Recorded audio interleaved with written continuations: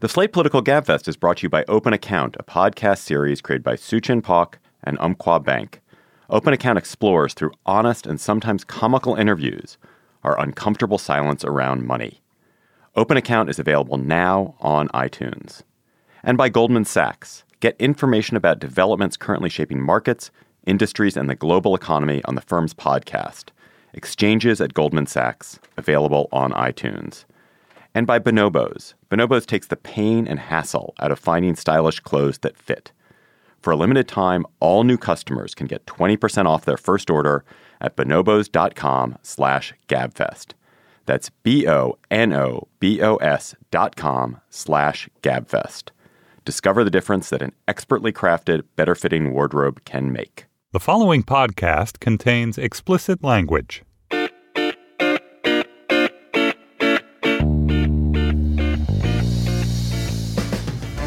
Hello and welcome to the Slate Political Gabfest for October 2nd, 2015, the Living Will Envy the Dead edition. I'm David Plotz of Atlas Obscura.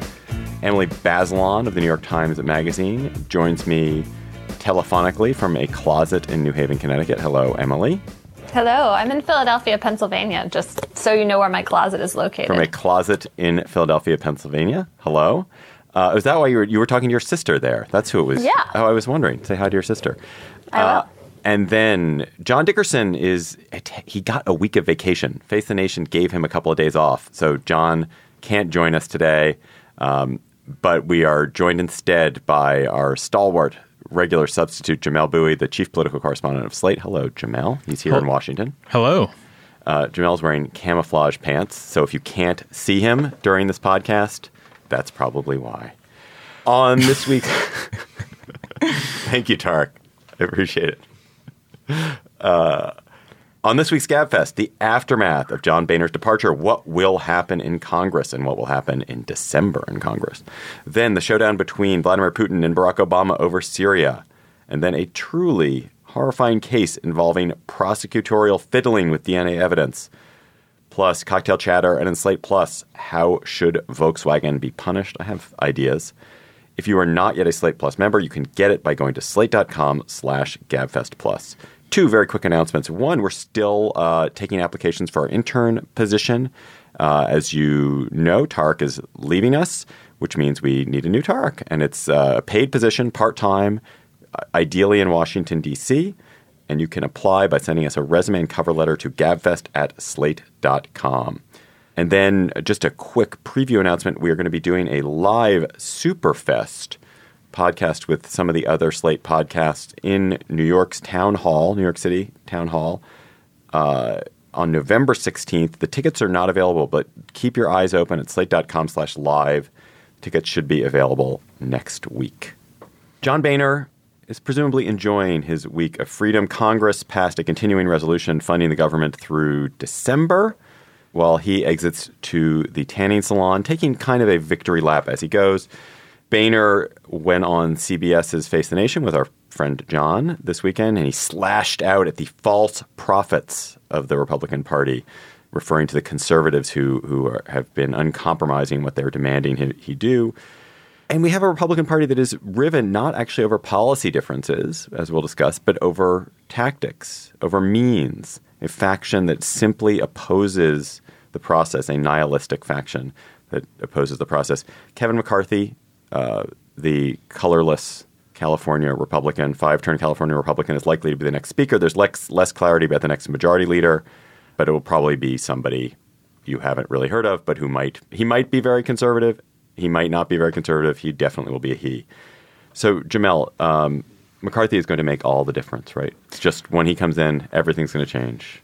I mean, if he makes all the difference, it won't be because he can wrangle the Republicans in the House, or at least this minority of Republicans who seem to have a ton of leverage and influence in the conference, but it will be because he kind of just capitulates to them. And he's already promised to have more confrontations with the White House, to do more, to try to implement the Republican agenda. And the problem, of course, is that institutionally, there's just nothing else nothing else we can do. Boehner accomplished a lot, in fact. Boehner accomplished large spending cuts, was able to sort of redirect the attention of the federal government from spending to sort of spending cuts in 2011 and 2012.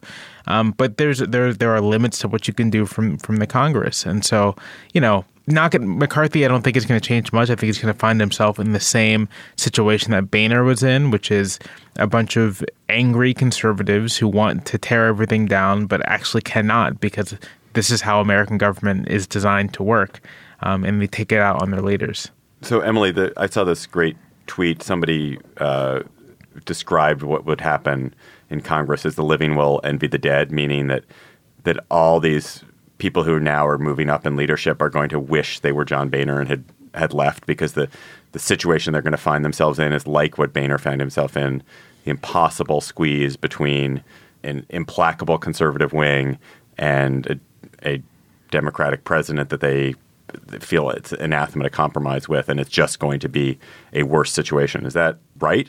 Well, my favorite detail so far about McCarthy is that he brought jackets for the other folks on the whip team. And that, somebody was quoted in the New York Times this morning as saying, that really makes a difference, those little details or, those gestures. And I thought, well, maybe we're going to have another version of the conversation about whether President Obama has done enough to lubricate the social avenues in Washington. And can McCarthy drum up enough personal loyalty? He's raised money for a lot of these guys, right? And helped pick the people who are running. And will those personal ties make some difference for him in a way that John Boehner's didn't? It seems really implausible because Boehner was also well liked when he started out. Yeah, I can answer that question with one word: no. So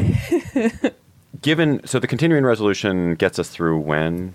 I think December. December 11th. December 11th, yeah. Still December 11th. So what is going to happen in December, Jamil? I don't know. I think there's a decent chance the shutdown happens. You still have House conservatives who want to defund Planned Parenthood. They're not amenable to compromise. McCarthy, I mean, this is sort of the bad thing about having a new speaker at this time. McCarthy is going to feel that he needs to sort of show loyalty to his caucus. And I don't think he's going to want to forge an alliance with Democrats to pass sort of a clean spending bill this early on. Maybe this were next year, it'd be different. But right now, I just don't think he has the political capital to do it. So therefore, what happens? I think we get a shutdown in December myself. But a shutdown that goes on. Because shutdowns, you still have to resolve it. A shutdown doesn't end it. A shutdown just means then you have to figure out what happened. I mean, if Boehner's tenure is any indication, there will be a shutdown that will last for a couple of weeks, and then eventually McCarthy will just have to suck it up and cut the deal. So President Obama has acted fairly responsibly during government shutdown so far. He has not declared. He's declared essential workers to encompass pretty much anyone who does anything. But, for example, he could say that people who send Social Security checks are not essential workers. He could say that air traffic controllers are not essential workers. He should presumably not pay people in the military if he felt like that was necessary. Do we think he's likely just to immediately play hardball, or is he going to? He's behaved so responsibly. I assume he'll continue to behave responsibly. My sense is he'll continue behaving responsibly, especially since there's a real political reason to do so. I mean, a shutdown. This will be a shutdown the year before or the month before the presidential election really starts in earnest, and it provides a wonderful contrast if you're a Democrat. To have the sober-minded and serious President Obama trying his best to keep government run as these arch-conservatives shut down the government over defunding an organization that most Americans support. Emily, what do you think the effect on if the government shuts down in December, how does it affect the presidential race? It seems to me like it's supposed to hurt the Republicans, and yet one imagines that in the end it will just create a lot of frustration with government more generally. And that's the great trick the nihilist Republicans have up their sleeve. The more that people get frustrated with government, the less they believe in government-based solutions. And in the end, that also hurts Democrats. So it seems to me like there tends to be a kind of feeling of the pox on both your houses. And even if Republicans get hurt somewhat more in the House, that doesn't necessarily translate into a problem for all the Republican candidates. I do wonder, though, if a couple of them are going to be held more responsible. It was striking that Marco Rubio made a big deal of announcing Boehner's departure, clearly siding with his foes in the House. And, is that something voters will remember, that, Rubio kind of set us up for this shutdown, and is he going to seem somewhat responsible if things go haywire? No. But probably they'll forget. Come on. Right? He's not. He won't. Why would he? I mean, Ted Cruz maybe will be seen as responsible because Ted Cruz supports. But he wasn't going to be the nominee anyway. I mean, it depends. I can very easily imagine, Hillary Clinton or Bernie Sanders or anyone sort of posing a question to Republican opponents. Well, what would you have done? That's all you have to ask. Like, what would you have done in this situation? Would you have agreed to shut this down? But don't you think then they'll have some good line about how, if the president wasn't being so unreasonable, if people would just listen to our great policy ideas. I'm a Republican, when I'm president, this won't be an issue because we'll have a president who's able to work with the Congress to get legislation passed for the American people, unlike this president who's unable to do it, who's unable to be a partner with the majorities in the Senate and the That's House. a really elegant way of saying, well, I'd be a Republican and this just wouldn't happen to me. Exactly. Can I ask a question? I really want to hear what you guys think about. But trying to think about why it is that the Republicans are in the predicament they're in, where they have this piece of the party that's pushing them in this more radical direction, is essentially taking the rest of the party hostage. Did this happen when they took over the House and became the majority of the House as a kind of natural outcome of that? I mean, if you look back to when the Democrats used to control the House back in the day, there was more diversity among Democratic ranks, right? I mean, we had Southern Democrats who were fighting with the rest of the country's Democrats about a number of things. And now the Democratic Party is smaller and more unified. And I just wonder if part of being the majority party is that in order to have that majority, you end up with this more fractious, disparate caucus. So I think that's part of it. I think there are a couple things happening. I mean, I think first, sort of the major macro difference between the Republican conference and the Democratic conference is just that I think the Republican conference is like much more ideological than the Democratic one. Even this smaller, more liberal Democratic conference is sort of less devoted. There is no sort of singular, we have to grow government thing. Different people have lots of different interests, and they're all trying to pursue them. Really, on the Republican side, it seems to be that the singular interest is we have to shrink government, we have to cut government. You have within that sort of, that group of people, a significant minority that comes from super homogenous districts, so homogenous that regardless of gerrymandering or districting, they would just be heavily Republican districts. They are in Congress specifically to cause trouble. They ran on. They are the Hell No caucus, right? They ran on. We'll stop Obamacare. We'll investigate Benghazi, so on and so forth. And they're antagonistic not just to Democrats, but to the Republican establishment. And I think sort of the other element of this is just the extent to which the Republican media ecosystem is filled with, we have Fox, Talk Radio, all these individuals and groups who send the message nonstop that your Republican leaders are untrustworthy and they're capitulating to Obama. And if we only had better, more pure leaders, we could stop Obama. Last time but that I was almost on seems the overdetermined to me. That almost feels like, well, then everyone should be acting like the 50 Republicans who want to shut down the government. Not necessarily. If the incentives were that strong, right? There are Republicans who are in districts that are more competitive, that do have to worry about electoral concerns and can't kind of go that route. But you do have some who are immune to any kind of political pressure other than pressure from their right. And not only are they immune, I would say it's not just that they are opposed to the Republican establishment, Jamel. They're opposed to the legislature they fundamentally don't believe in the job that they have. Right. They actually don't think that they don't want to pass legislation. They exist to block activity. Or if they want to pass legislation, they do not believe that they ought to have to compromise to do it. Right, which means they don't believe in politics. They're not fundamentally politicians, and that is the distinction. That's why I can't remember who wrote this. I mean, this point that the Republican conference is not particularly ideologically divided. John Boehner would defund Planned Parenthood if he could. John Boehner would raise military spending / various domestic spending, would deny Medicaid coverage to anyone under Obamacare. He would repeal Obamacare. He would do all of those things. He just believes in a political system. So it's a distinction between belief in a process versus belief in no process. Right. I guess what I was asking is, in order to have enough members of the House that you have a strong majority in the House, do you end up necessarily with a party that has these different factions in it? Because there's just that much diversity. No, because the Democratic Party, even when the Democratic Party, had a third of it was racist white Southerners, and then various kinds of breed of Northern populists and labor, all those people actually. They were all willing to get in a room and sort of hammer stuff out and legislate.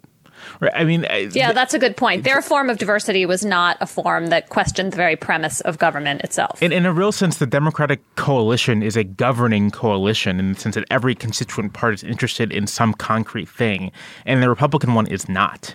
And that just makes, in our system, that just makes nothing can happen. Right. It's absolutely terrifying to me. I mean, we've talked about this before because there are two options. Option one is you have a Democratic president in control of one institute of the legislature, the Senate, in which case this nihilistic House is able to stop essentially anything that's happened. And we've seen that with President Obama, who was able to get legislation for a year or two and really has not gotten anything except at the point of a gun since then. Or you get a Republican president who then has a Republican House and Senate who will do absolutely terrifying things. Who wants to execute Louis XVI? Yeah, it's the Jacobins and the Girondists and the Sans-Culottes are all. I'm telling you, the French Revolution is the perfect analogy for all of this. Have you written that piece yet, Jamel? I want to read that piece. I have written that piece. All right, I'm going to go find it. I just want to say one last note of, I don't know, it's not note of mourning for John Boehner, one last note of regret. If he was going to go down, I wish he had gone down over passing immigration reform a couple of years ago when there was actually enough moderate Republican support that along with the Democrats, they could have passed it. I think that would have just completely fractured the Republican Party. I think if you're thinking in terms of like what is good for the party in the short term, passing immigration is not a good idea. Long term, it's like what you have to do, but short term, there's such division in the Republican Party over immigration. I think it would have imploded the party. What if he'd gone down with What about the good of the country, Jamel? What about that? Blah. I mean, no one thinks about that anymore. What if he went down with the two? Why is it? Do you think there's any chance, Jamel? Make this the last question. Is there any chance that Boehner uses his last month to try to push through a 2-year deal, some kind of 2-year budget deal? I think that's a possibility. He tries to push through maybe highway funding, something that would require him to buck those 50 or so members of the party, but not on anything that would sort of, crater the Republican Party's coalition in any way. That you can ignore. You have a lot of people who are like, yeah, we have to do highway funding, but I'm afraid of getting primaried to my right. If Boehner's one who takes a dive for it, then that's fine. He still needs some other votes, though, remember? He has been known to make deals and then not be able to provide the votes to see them through. I mean, I think in the case of something like highway funding, Pelosi would provide votes for him. Oh, yeah, definitely. But he still needs some, right? Otherwise, It would be Pelosi's job to do this. Yeah, so there have to be some people who vote with him. I mean, there's a degree to which, like, the House has, when it got stuff done, it has been thanks to Pelosi, which is funny to me. Just a final note. We the three of us talked before John Dickerson interviewed John Boehner over the weekend. That interview, John Boehner just has the most beautiful, sensitive eyes. You look at him and he's like a soul. You see a soul in that man. I have no idea if there is a soul. Basset hound man. But he really has, his eyes are astonishing. If I were doing a portrait of him, like a photo portrait, it would be very hard not to have his eyes just be the entire focus of the portrait. Right. The word limpid comes to mind. Wow. Well, they're limpid also because he's always crying, and so that makes them limpid. Right. They're like teary and bleary. Okay. I thought he was going to cry like in every second of that interview. It was actually making me tense to watch it. He's happy when he's crying. It doesn't bother him. That's a really good point. The Gabfest is sponsored by Open Account. Money is one of the last great taboos, something we all need but rarely dare to discuss until now. Open Account, a series of interviews created by Suchin Pak and Umpqua Bank, explores our collective uncomfortable silence around money. Honest, emotional, and sometimes comical. Open Account goes deep into the most rewarding, challenging, and paradoxical aspects of the number one leading stressor in America, money. Open Account is available now on iTunes. President Obama and Vladimir Putin met at the UN this week to talk about Syria, a meeting that was quickly followed by Russian airstrikes in Syria against foes of President Assad. Putin has put all his chips in on Assad, citing, I guess, a need for stability, a supposed desire to fight Islamic terrorists, protecting the Alawite and Christian minority there. He's not only planning airstrikes, I think he's also planning to deploy actual Russian soldiers in Syria. The U.S., of course, sees this differently in many, many, many shades of gray. We will talk about some of those shades of gray. We have brought in our go-to commentator, Julia Yaffe of The World. Where are you of? I can never remember where you are of these days, Julia. In terms of publications?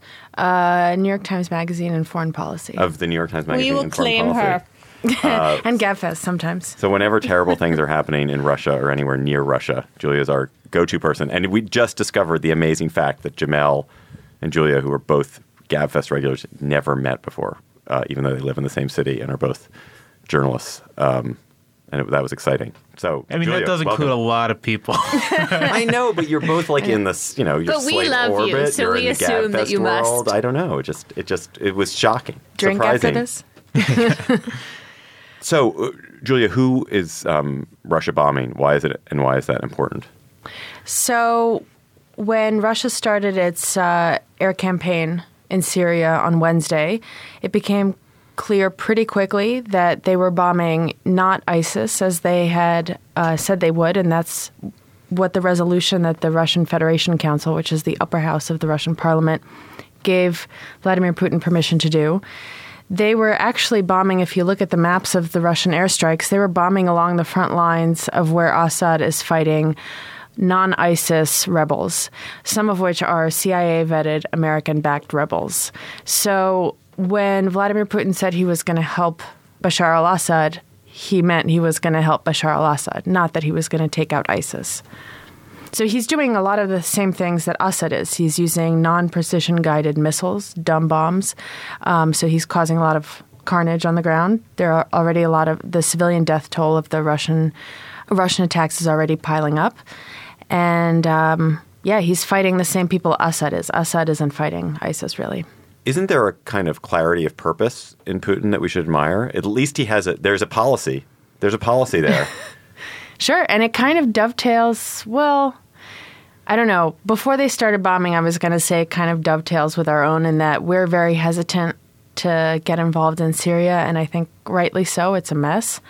And even though the U.S. has been also running an air campaign for a year now, we've just abandoned the training program. We trained 4 or 5 guys, literally 4 or 5 guys. Do they know if it's 4 But are they or 5? really well trained? Like, can they take out 20 They're the dudes? planet- Weren't there That others would be who were amazing dead? if it turned out those 4 guys just won it.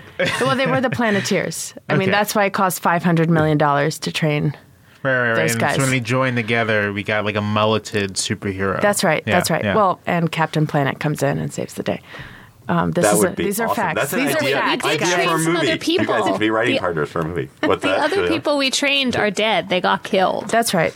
Well, they didn't have superpowers. Well, Apparently not. The guys that we were training, we also made them sign an oath that they wouldn't fight Assad, that they would only fight ISIS. So as much as we're arguing with Russia and saying, well, how can you support Bashar al-Assad when he's the root cause of the problem? The guys we were training, the 4 or 5 guys we trained, I will never tire of saying that, we made them promise not to fight the thing that we thought was the root cause of the problem. So, yeah, I see where you're coming from with the, at least it's a policy line.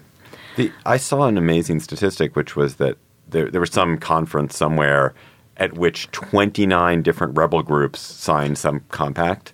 And those 29 rebel groups didn't even include ISIS, and I don't think it included the al-Nusra people. So that was just 29 of the ones that we were willing to deal with.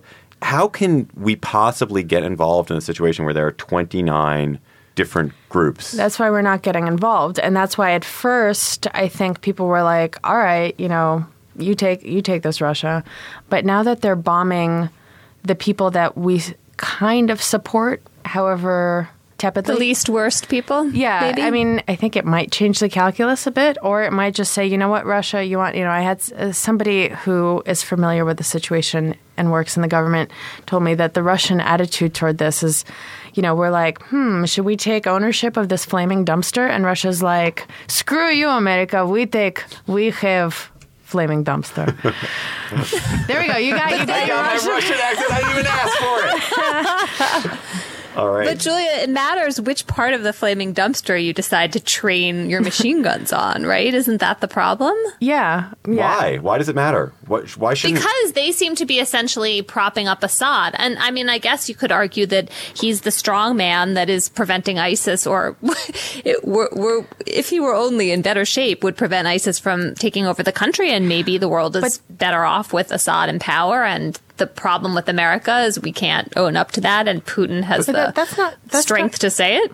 That's not quite true, because when ISIS burst onto the scene last summer, there were reports that Assad was actually coordinating with ISIS to some extent, because he very shrewdly realized that having ISIS on the scene legitimized his, I'm trying very hard not to curse here, false argument that he wasn't fighting a rebellion against him specifically, that he was fighting global terror, and that countries like Russia and the U.S. should be on his side.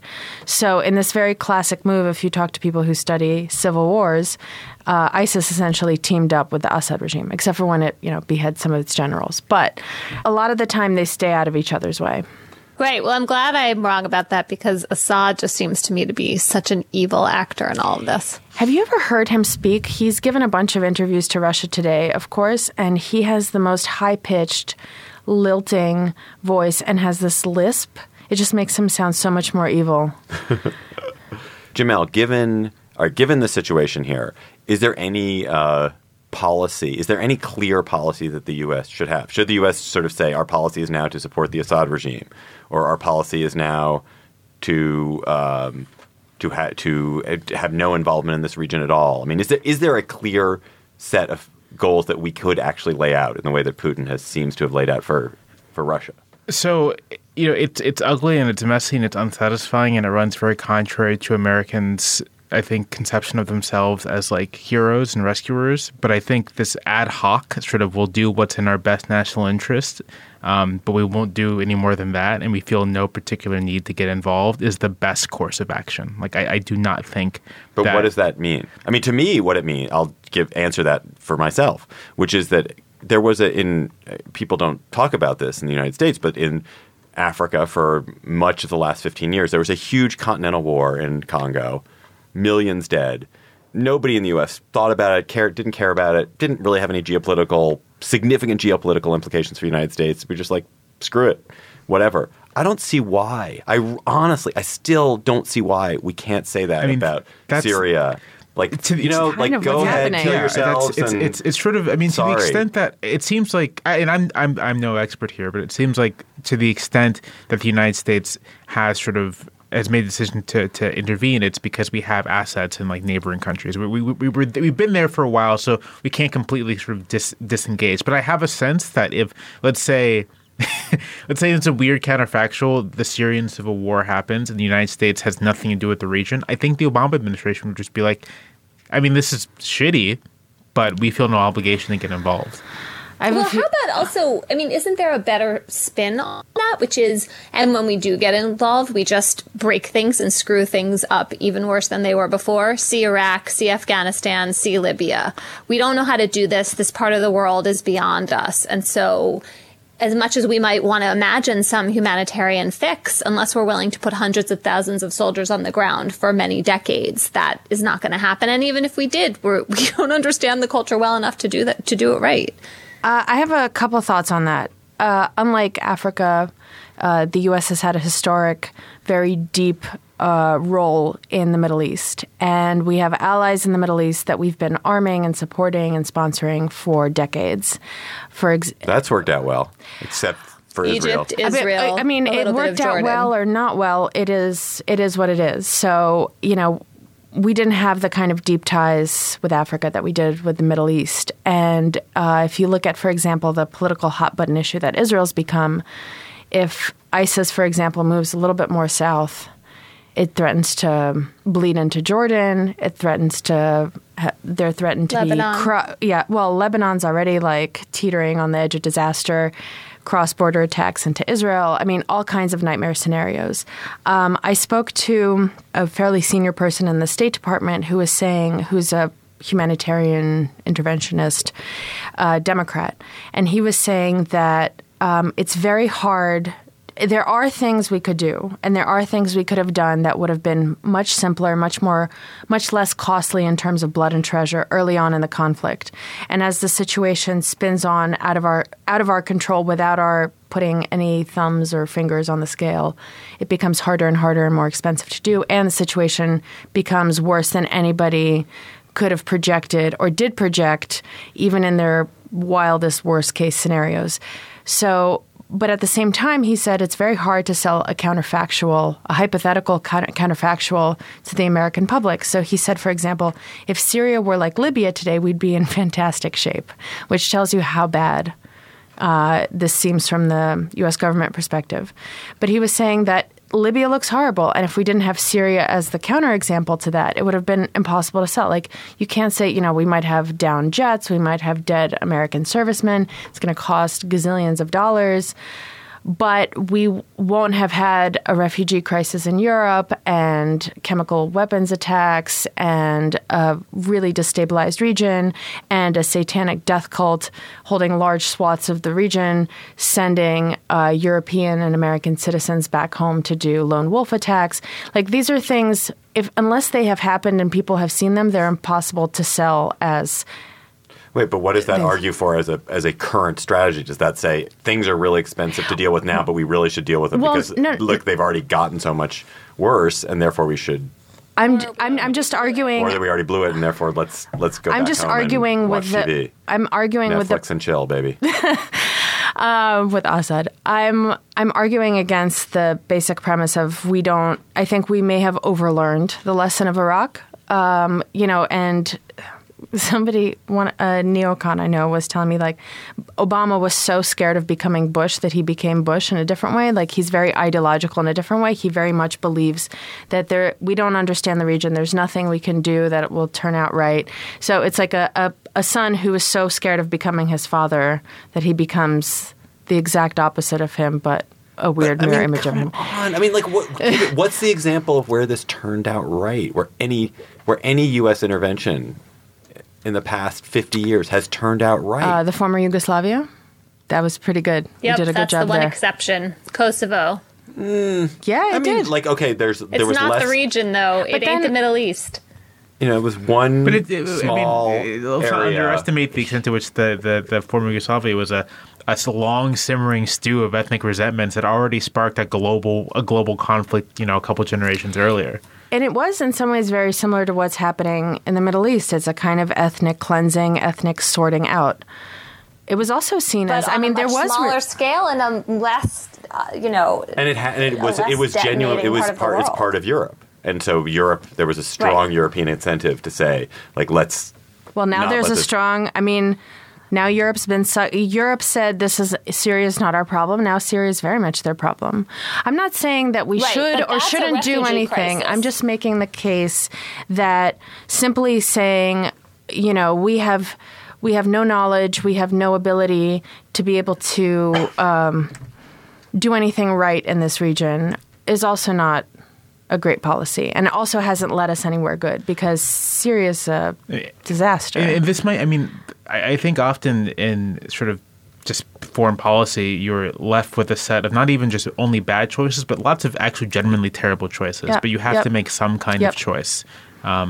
So the argument was, for example, back in 2012, 2013, that's no longer feasible. I'll get back to that in a second. But the argument in 2012, 2013 was enforce a no-fly zone over Syria, take out Assad's air force, which would have been quite easy to do with very few losses for the U.S. That would have prevented him from taking out hundreds of thousands of civilian lives, radicalizing, or also killing a lot of the moderate opposition, radicalizing the opposition that was left, making this a cause for Islamists all over the world. the argument was that if we had done something small like that, we would have prevented ISIS from forming. The problem is now you can't do a no-fly zone because ISIS controls half of Syria. Assad controls little bits here and there, then like various other rebels. So a no-fly zone isn't really going to do anything. So if you do anything now, it has to be bigger and grander and more risky and more costly. But also, I disagree. The premise of those, if you had only in 2002, if you had only in 2012, if you had only in 2009, there's very little in our recent history to suggest that if only we had, the things would have been better. General, the surge is maybe a small counterexample. But in general, the things that we try have produced pretty terrible results. And I don't think you can automatically say if we'd only done this small thing that we've had this good result. We don't know that, and there simply was not political or will. There wasn't belief in it. There was no. I don't know. Judging by what you're saying, there still isn't. I'm again. I guess the other problem though is if that argument, even if David's wrong, only takes us to what we regret, what should have happened, like our hindsight argument. It doesn't tell us what to do now because those things are out of reach now, and the potential interventions would be on such a bigger scale. Well, that's exactly what I'm saying. That you've perfectly formulated. What I'm saying is that the longer this is an argument, I'm not going to represent one school or the other, but the argument is the longer you wait to do anything, the more costly and risky any potential future action becomes.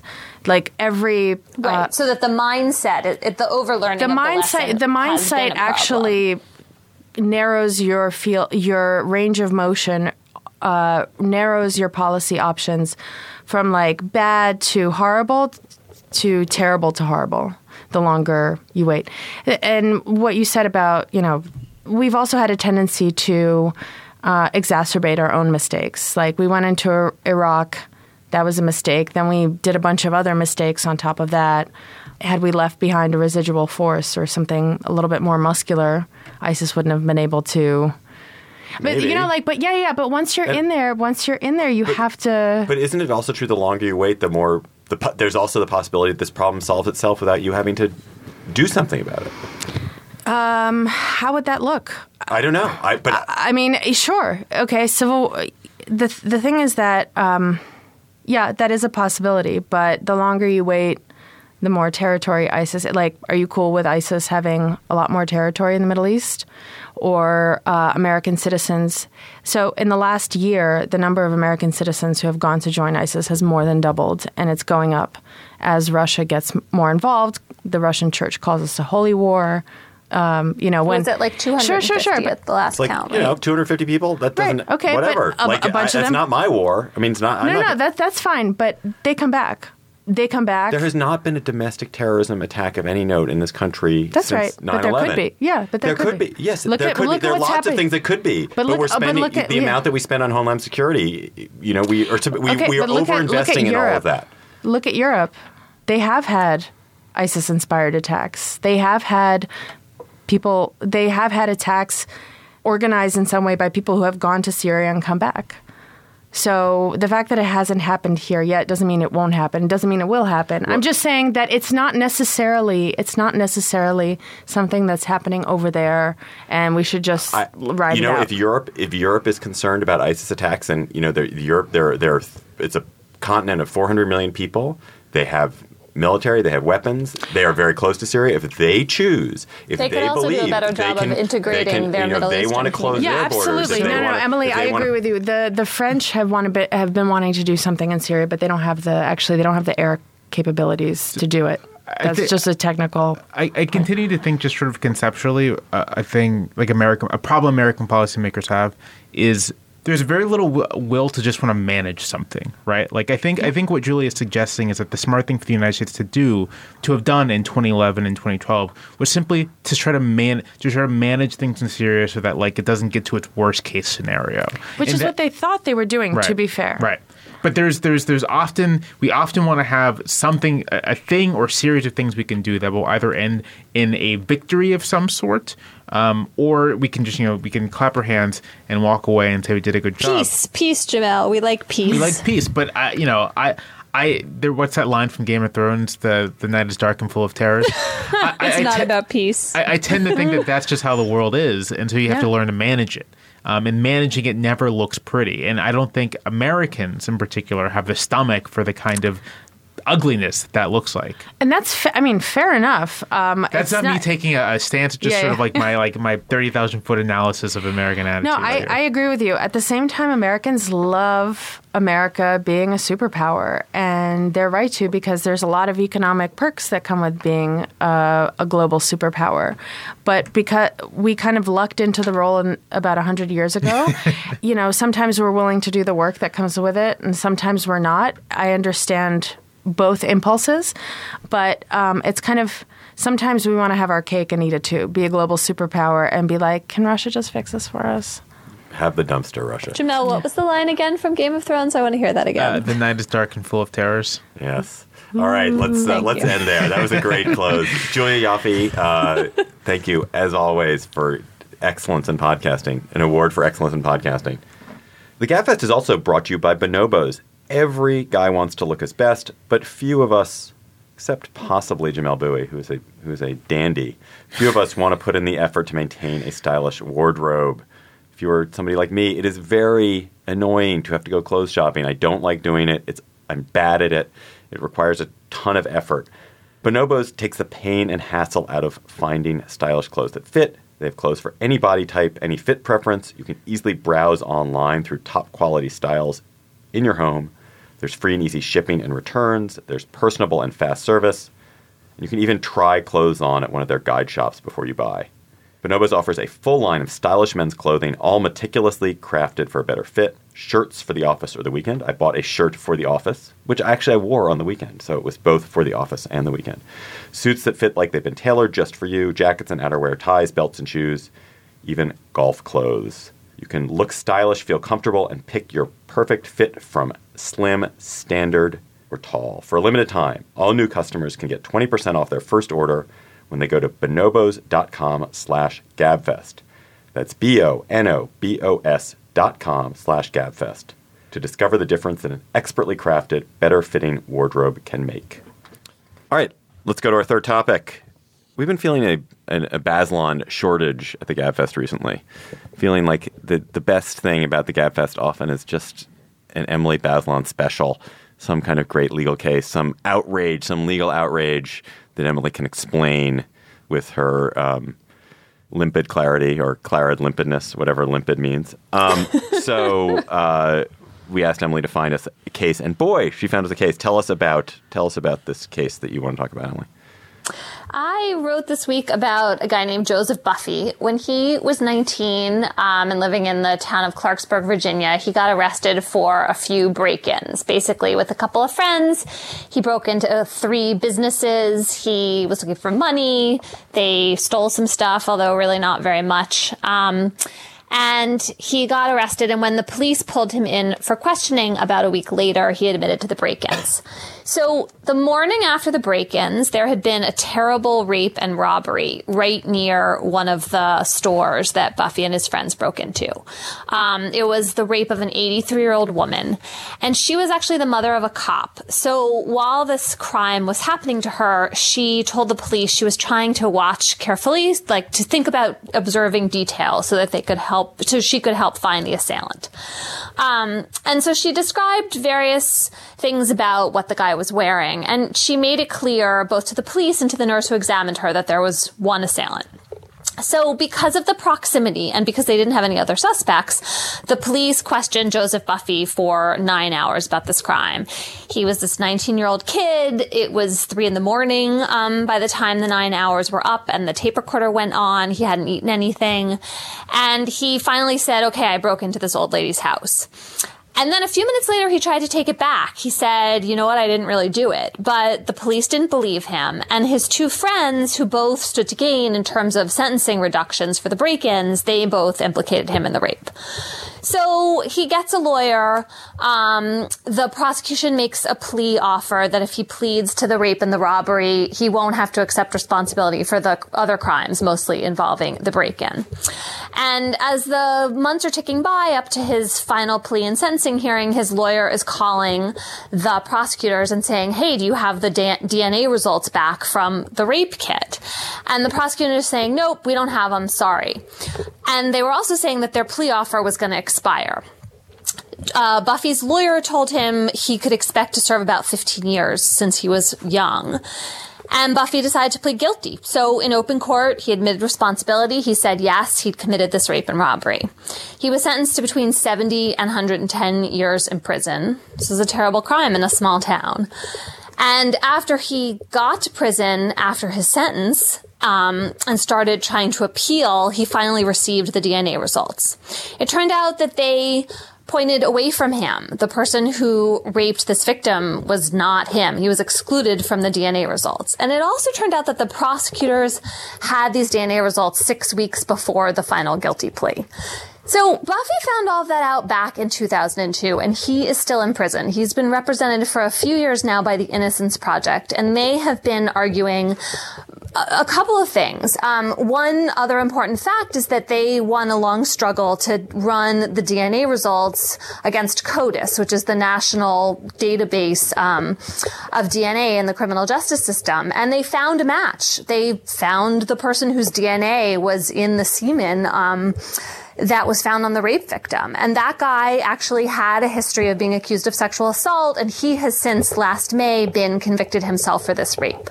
But now the prosecutors argue that there was more than one person, that Buffy was there, that the victim somehow didn't have any awareness he was there because he was like using hand gestures and whispers to communicate with Adam Bowers, the guy who was convicted, the DNA guy. The victim has dementia. She's now in her 90s. There's no way to run this new theory by her. So there's a big kind of question of innocence going on, and this case will come before the West Virginia Supreme Court, which will have to look into all of that. But there's also this underlying legal issue that really interests me, which is about whether if the prosecution is withholding evidence that points to your innocence, but they do that before you plead guilty as opposed to before a trial, do you have a right to that? And that actually turns out to be a question that the Supreme Court has never answered. If you can show that evidence was suppressed that could have helped you prove your innocence before a trial, you absolutely have a right to that as long as it could have affected the results of the trial. That's this 1963 big ruling called Brady versus Maryland, big Supreme Court case. But the Supreme Court has never said that you have the rights even to DNA results like these before you plea bargain. And so the question is, like, should the courts extend that protection to plea bargaining, which at this point is more than 95% of cases. We live in a world in which almost everything is resolved through plea bargains and not trials. And yet there's like this missing link there in the law. Is there any, that was a long-winded explanation. No, it's so interesting. Is there any reason? I mean, you've made this point over and over again, and other people have too, that the judicial system is now very much the plea bargain system. So that what happens in the whole plea bargain, the charging, all the stuff before, we actually do trials pretty well, but it's all the stuff that comes before it is the overwhelming majority of what the judicial system is. And if we don't have clarity about what defendants are allowed to know, that seems problematic. Is there any reason to think that the Supreme Court would screw defendants in this case? I don't think so. However, all the federal appeals courts don't agree on this. The Fifth Circuit, which is the appeals court in Texas and Louisiana and Mississippi, has ruled that the defendants don't have a right to evidence that could prove their innocence before plea bargaining. And the reason, and I don't find it convincing, but I'll give it to you, is that if you decide to accept a plea offer and plead guilty, well, that's up to you. That's voluntary. And if you decide, not to wait for your DNA results. Joseph Buffy could have waited. This is what the prosecutor in his case said to me over the phone last week. Like, he knew they were out there. If he really thought they were going to exonerate him, why didn't he wait? And this prosecutor was saying to me, look, Joseph Buffy had a right to plead guilty. He had a right not to wait around and go through a lot of pretrial proceedings. Sometimes people just want to take responsibility for their crimes. This prosecutor obviously thinks that Buffy is guilty. So that's the argument in that direction. Yeah.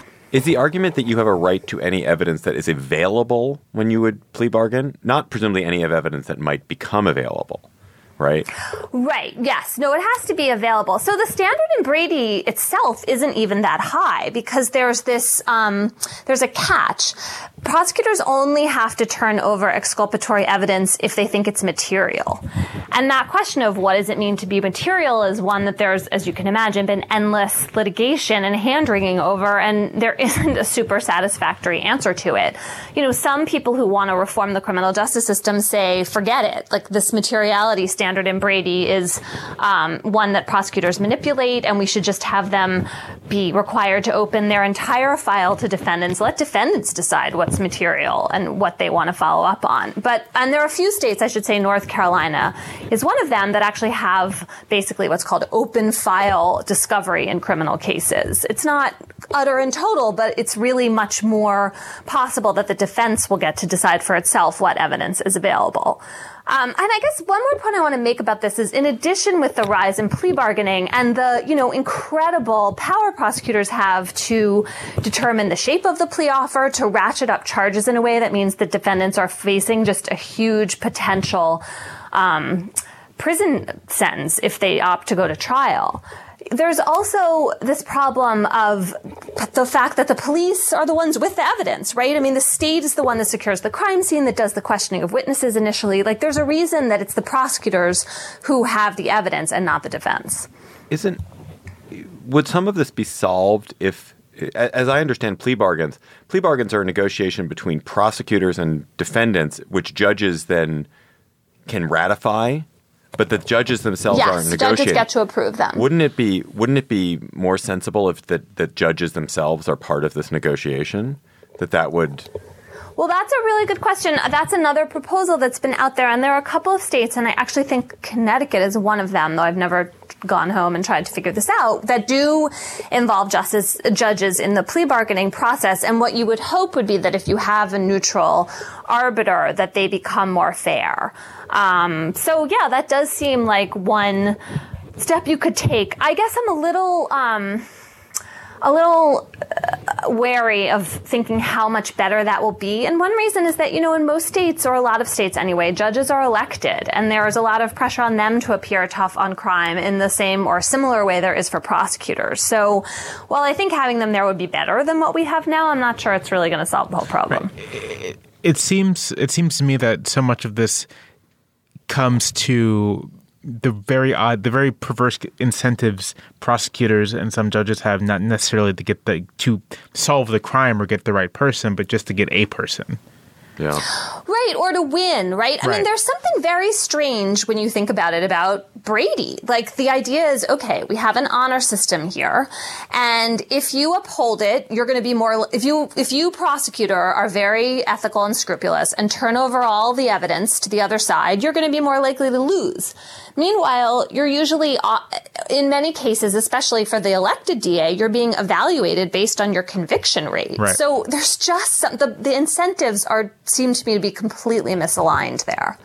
Last small point on this, Emily. Why are the West Virginia prosecutors so adamantly opposing Buffy's efforts to get himself exonerated of this crime? Why bother? They have another person in prison for it.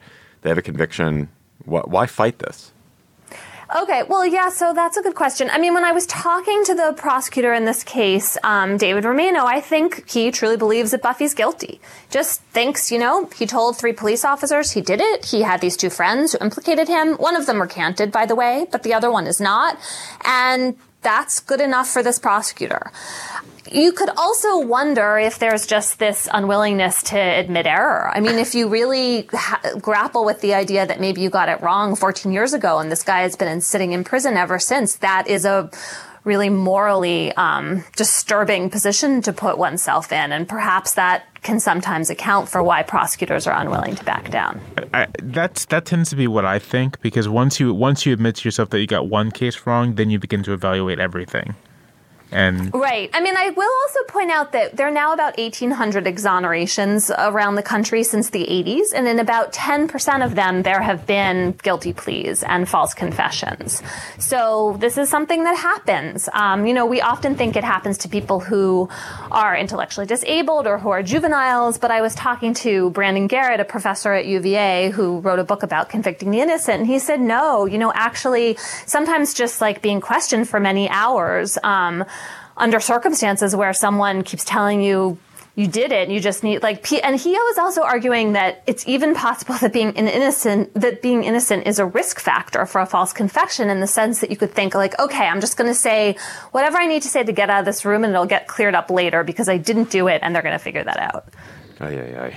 All right. Yeah. So anyway, we'll see what happens. The argument in this case is this coming week in the West Virginia Supreme Court, and at some point they will issue a ruling. We'll have to try to report back.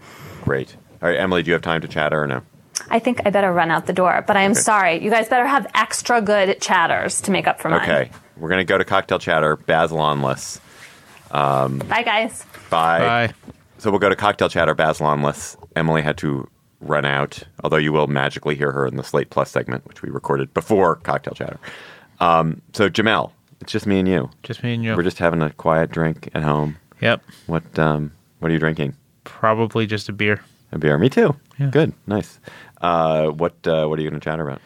Two things. The first is a little old. It's a book by Robert Harris, who I believe is a historian, called Fatherland. Oh, yeah. Which I just read on a recommendation from a friend. About a sort of alternate history where Hitler wins the war and Europe is a greater Germany, and a scrupulous kind of hard-nosed police officer, a classic archetype detective, finds a body and stumbles into. I mean, I'm not spoiling anything because it's very obvious from the first 20 pages, but stumbles into the conspiracy to hide the Holocaust. And kind of discovers the Holocaust, and it's very thrilling and very. I'm going to read this. I've always wanted to read it. I'll give you my copy. Do you have it here in the office? I have it here in the office. I'll bring it in. But so what? I'm recommending it for two reasons. First, it's just a fun book. I read it over the course of a day and a half, and it was delightful, thrilling, chilling, all of that. The other thing, and the reason why it was recommended to me, is that I think it does actually carry some lessons for Americans today, and that is that.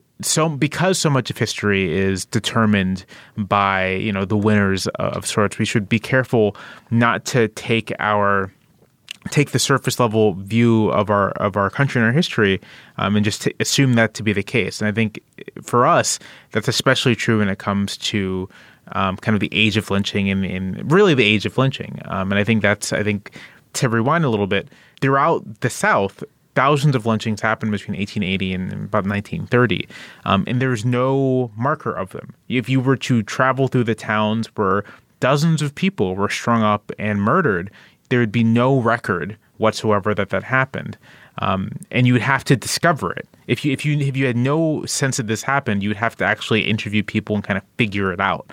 Down in Tulsa, Oklahoma, There are plaques and such to the Tulsa bombings, but if you didn't know that it happened, you may never realize it. And so that Fatherland is a dramatic example of that phenomenon. But that happened. That's a phenomenon that happens here in the United States, and I think we should be aware of it and try to combat it. So that's one cocktail chatter, and you could even borrow those reasons for reading it. The other, and I think this is very trendy right now, but I'm listening to the cast recording of Hamilton, and it's just brilliant. It's utterly brilliant. I gotta. It's convinced me that hip hop might be among the best genres for trying to capture a certain spark about early America. It's perfect. John and Emily and I really want to do a GabFest segment about Hamilton, but we haven't gotten tickets. If you're a Hamilton producer, we would like to come and see Hamilton and do a segment about it. So Hamilton producers, if you're listening, please. My chatter is I just emailed you, Jamel, telling you to bring me Fatherland. Okay. My chatter is a few weeks ago. I think I talked about this as a work in process that Atlas Obscura we were crowdsourcing America's greatest business pun names, and we ended up collecting thousands of names of pun businesses, the curl up and die hair salon types. And we finally published it. We published a map and lists of all the best ones. And it's just, I cannot recommend this highly enough as a way to kill some time and bring you pleasure. I will just read you some of so I'm in the pet care section. There's just so many. So there's boarding facilities for pets, Barkingham Palace, Chateau Marmot, Crate and Marrow, Bow House, where you would get your pet's haircut, Vanity Fur, Barks and Recreation, Barking Bad, Citizen Canine, The Crate Escape, so many doggy styles, Wizard of Paws, The Barking Lot, it's Ace of Spades, The Bark Side of the Moon. It is a gift that keeps on giving. So if you go to Atlas Obscura, we have just thousands of business puns. We are celebrating the creativity of America's small business owners. Okay, GabFest intern is Tarek Barrett. Our producer today is Jason DeLeon, as well as Dan Bloom. Andy Bowers is the executive producer of Slate Podcasts. The GabFest is part of the Panoply Network. Check out our entire roster of podcasts at itunes.com/panoply. Our show page is slate.com/gabfest, which has links to what we talked about today. Our Facebook page is facebook.com/gabfest. Our Twitter feed is @SlateGabFest, and our email address is gabfest@slate.com, which is where you should send your intern application, please. You can subscribe to the GabFest on iTunes and leave a comment and rating while you're there. You can search for Slate Political GabFest in the iTunes store to find it. For Jamelle Bouie, guesting for John. Thanks, Jamelle. Emily Bazelon, and our other guest, Julia Yaffe. I'm David Plotz. We'll talk to you next week.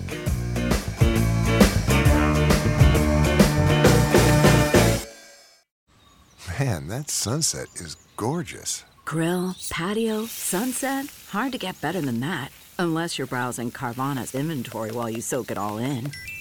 Oh, burger time.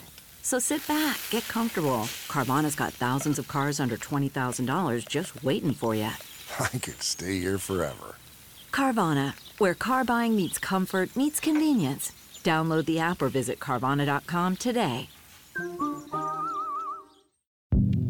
Hi, this is Dahlia Lithwick, host of Slate's legal podcast, Amicus. If you're listening to this show, you might be interested in Amicus's live show that we're hosting in Washington, D.C. on Tuesday, May the 14th.